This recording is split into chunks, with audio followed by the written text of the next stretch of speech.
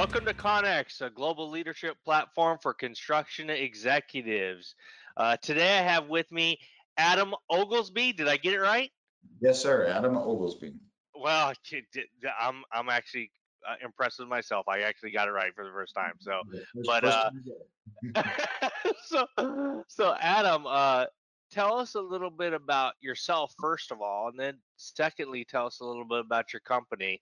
So start us from the beginning. Where'd you grow up? Okay. Well, I was born in Ada, Oklahoma, a little small town in south central part of the state, and stayed there till early teens, and then moved up to the northeast part of the state and finished out um, my early education there, and then got my real education at Fort Benning, Georgia, at 17 years old. So, where If anybody knows what that is, then I do. the school for wayward boys. I tell people all the time that I was born in Georgia. They're like, oh well, I was born in Georgia. I was like, yeah, probably not in the same place I was. But, so growing up in Oklahoma, we do um, the normal hunting and fishing this time of year in spring, morels and crappie, and looking at redbud trees. And big hobbies are scuba diving. I'm married 17 years, two kids, 14-year-old boy and 12-year-old girl that keep us running between lacrosse and golf and softball and whatever flavor they've got going on that week. So, So tell us about how you got into construction. well, I had always been a worker. At the age of 9 years old, I was subcontracting a paper route from a guy at the Ada Evening News. You couldn't get a paper route from the Ada Evening News until you were 10. He was 11 but didn't want to throw papers, so he subcontracted that to me. As soon as I turned 10, I went down to the paper and I took over the route, and I've been working ever since. Um, Getting into construction was the logistics of it appealed to me, the service of it, the fact that I knew that I could pull together the right teams, and it was hard work, and the hard work as an infantryman. I didn't know any better. I didn't know there were easier ways to make money other than just scraping your knuckles. So it was a natural gravitation, and I found it just very satisfying to do so. So tell us about your company a little bit. Okay, so Warfeather was founded on my kitchen table at the end of 2008, with just me and the paper long form of the SDVOSB certification. I had started listening to some of the PTAC briefings, like most all of your listeners, I bet, about the joys of government contracting, and I was trying to weave a big basket to catch all the money that just falls out of the sky, and I was ready to go. So Warfeather started out just like that, just as a little small construction company. I started to do little small projects at our local VA hospitals and some of the other agencies here around Tulsa, Oklahoma. And we started growing after 2015. We had kind of a pivotal moment where um, there was an opportunity that we were asked if we could handle it, and probably in all reality, we weren't financially capable of handling that, but we stepped up and said, "Yeah, sure, absolutely, we can handle this gigantic civil project," and we figured out how to make it work. We've grown into a firm of about 25 employees, and we've got 3 office locations right now with 2 more in the works. And last week we were just honored with the SBA's Small Business of the Year for the state of Oklahoma. Oh wow, that's great. That's great. Yeah. So what's your core focus? Is it federal government work? Is it a specific, subset of government work? So So 98% of our top line revenue does come from federal contracting, but it is a mix of everything construction. We do design build, brand new ground up buildings. We do remodels, and then we have a separate. It's not really a separate division, but we have an operating unit that specializes in inpatient mental health facilities. So we travel to the we travel around to the veterans hospitals pretty much across the country, installing anti-ligature alarms and then other associated anti-ligature hardware devices. So, how's the future look for you guys? What kind of plans do you guys have moving into what the future looks like, especially since it looks like they're going to be pouring money into a lot of the sectors that both me and you are involved with? Well, as far as our forecast right now, our backlog is pretty healthy for the next 24 months. And, as the CEO of the organization, my view is 24 months and beyond. Our outlook here for us is we're going to probably begin to transition away from relying on DoD type contracts to more Department of Interior. I think that with the administration and the funding, that we'll see more of the infrastructure style projects that are more suited towards Department of the Interior, national parks, and then roads and bridges. But we're going to keep doing, so we're going to still serve the mission. And if that mission is on an Air Force base or if it's at a national park, then that's what we're going to keep doing. I see supply chain logistics not getting any better for the next foreseeable future for any of us. I think we were quoted a 42-week lead time on some urinals for a bathroom remodel that we're doing. So you can kind of take that and scratch your head quite a bit and see where, you know. So, what are you doing to prepare? Obviously, it's one thing to go get the work; it's a whole nother thing to do it. What kind of things are you doing to prepare yourself? You talked about different offices you're opening up and stuff like that. Can you discuss that a little bit? Well, with the SBA has suspended the bona fide office requirement, but it doesn't suspend the need to have a presence.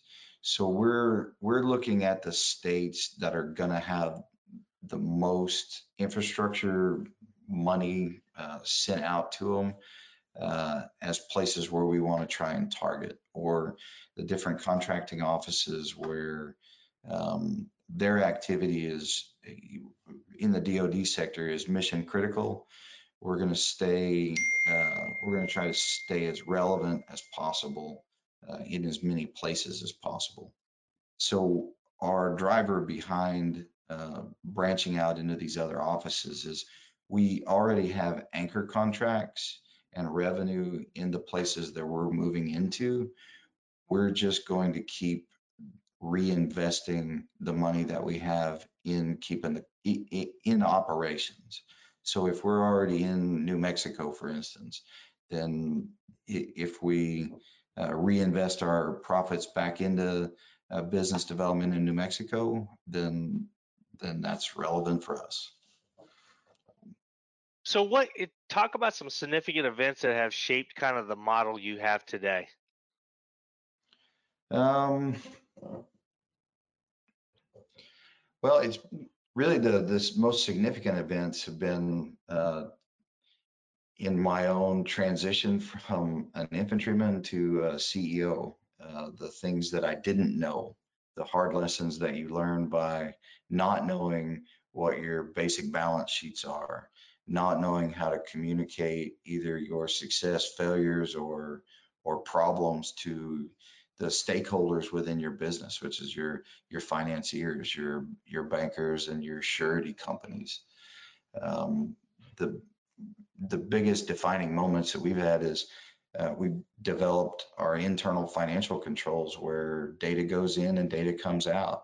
And if somebody wants a balance sheet, I can produce them a balance sheet that is current as of April 14th at 1,318 hours. So that's been a pretty significant thing for us. We had kind of delayed our entry into the 8A program until we had a good solid resume of projects so that we would be relevant when we hit that kind of hit that scene.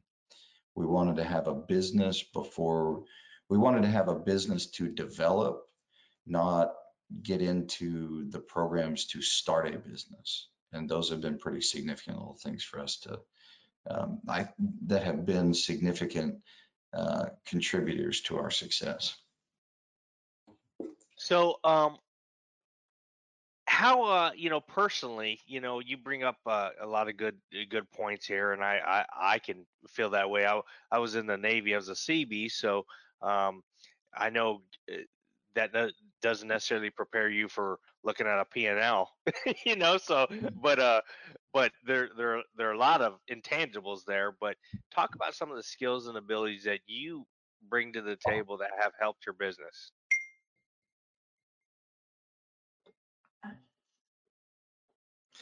Well, like you mentioned, the being in the Seabees doesn't really prevent you or doesn't really prepare you for looking at P&Ls. The things that the Seabees would prepare you for, as well as the infantry, is the tenacity and the drive to make it happen. Elon Musk says that he's going to Mars, and by God, I believe him. Mm-hmm. And when I brief my staff and I say we've got 270 days to complete this project, they believe it. And we, in our history, we have always completed our projects within our time period. I used my GI Bill and I got a 2-year degree in construction management that was focused more on construction than the management part.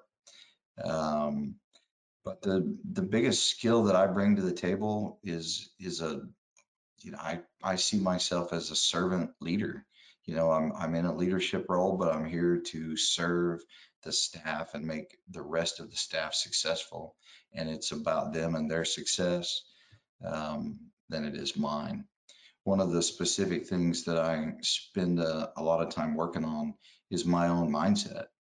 And my own personal reflection before I go into a meeting, before I go into a briefing with the staff, or before I have to explain anything. And that it's not a skill that I purposely developed, but it was one that I knew was required. Well, I almost wish that all young men and women would have to go through some of those experiences personally, because I know it developed me as a person, and it sounds like it developed you also. Yeah, 100%. The personal development is, by the time we get through the estimating and we get through the drawings, in my experience working as a general contractor before starting my own business, I did large scale concrete projects. I did industrial refinery work, and then I worked in aerospace construction. So I have a pretty varied background in all types of different construction. But my love for solving the problems and working these things out um, making things work is really one of the things that's most beneficial to the company. But once you get to the point where you've grown to where you're handing off a project to the operations team to execute, then your mindset is really the only thing that you can bring to the table. At that point, you've handed it over to the quote professionals, and the bricks and sticks are out of my hands at that point. So, what advice, I get this common question too, is like, what advice would you give to somebody who was, uh, looking to come in the industry? And a better way to put it is, what advice would you give to your 18-year-old self, given the learning experiences you've had? Should have went to medical school. Yeah, for sure. Listen to your father. That's what. That's what no, she's not worth it, son. That's what um, but as far as starting the business is and I actually got this question 2 weeks ago from a family member. He's a young man in his early 20s, and he says, "Hey, I'm thinking about starting a business. What advice do you have?" And my advice is before you take a leap into starting a business, understand why you're starting a business. Um, and if you're not going into it with the mindset of I'm going to, I'm going to serve the greatest number of clients, or I'm going into business to be of service, then you need to think long and hard about what specific business that you're going to start. Um, because that really is I believe is kind of the keystone to being successful in a small business is you have to be a solution. You have to be willing to serve whatever your client's need is, and check egos at the door, and be there to solve problems, not create them. Um, and so just having the proper mindset is, I mean, it's really, it boils down to the simplest thing there. And one, um, specific things that you can do is develop a good relationship with your banker early on. If you're starting a small business and your contracts are, 25,000 or less, or $1,500 or less, use let the banks see you exercising the balances within your account properly, and then get good sound financial advice from any accountants, and seek advice from every possible avenue that you can seek advice from, and never stop seeking advice. Yeah, it's kind of like when you were 18, you knew everything in the world, and then you grew up, you know. So, Yep. but so Yeah. let's move on to the speed round, and then the speed round is simply I'm going to give you 8 categories. You're going to rate them 1 to 10, 10 Okay. being the most important, one being the least important. Okay. And if you want to say why, you're welcome to. So we'll Okay. start with scheduling, 7, estimating. 8, Now, next two we have contract, which is the actual physical contract, and the second one is contract administration, the administration of the Division One and Division Zero requirements of the contract. 8 and 8 on both of those. And estimating, on the reason that estimating is an 8 is, as a small business, if you don't know your numbers, then you're you're setting yourself up to fail before you've even started. Um, if you're not competent in your scopes, and you know exactly what you are committing yourself to do through a good thorough estimate, then you might as well go start putting out applications, getting your resume ready.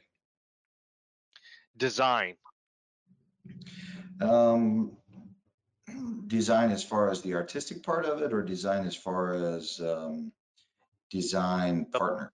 the the paper document you get in you get in front of you to do what you got to do. A good solid design can make or break you, but experience as a contractor can help you mitigate some of those things. So I would rate that as a 6. Accounting, Accounting is it's a 7, 6 or a 7. business development or sales, however you want to put it. That's a 5, 4 to 5. And last but not least, leadership. That's an 11. Yeah, that's an 11. Leadership is the most important part of a small business, in the government sector specifically.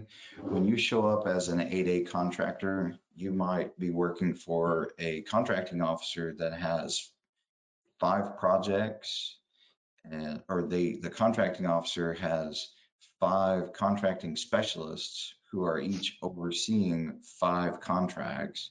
So you have one contracting officer that is responsible for 25 different projects.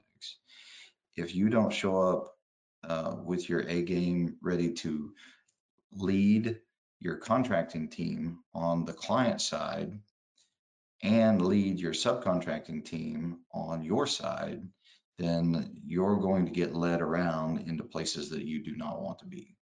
And if you're responsible for it and your name is on the contract, you have to be in a position of leadership. You Well, have I to take that position. well, Adam, I just want to thank you for meeting with me today. Yeah. I appreciate you taking time out of your day. I know every day is difficult, especially when you're the CEO of a company, um, and I just want to thank you. First of all, I want to thank you for some insight. You preached to the choir here a little bit about how uh, you know you you learned a lot from your military experience, and that's great. And I'm glad you're out there doing some great things. And as I do with all my guests, I want to give you the last word. Thank you very much. It's been a great honor for you to reach out to me, and I'm aware of your company through the great works that you guys do, and I'm really honored that I'm honored to be your guest. That our success is, our service to others has been noted. It's a great testament for my team, and we're just very appreciative to be here to help out. Thank you for being part of another session of Connex. See you next time.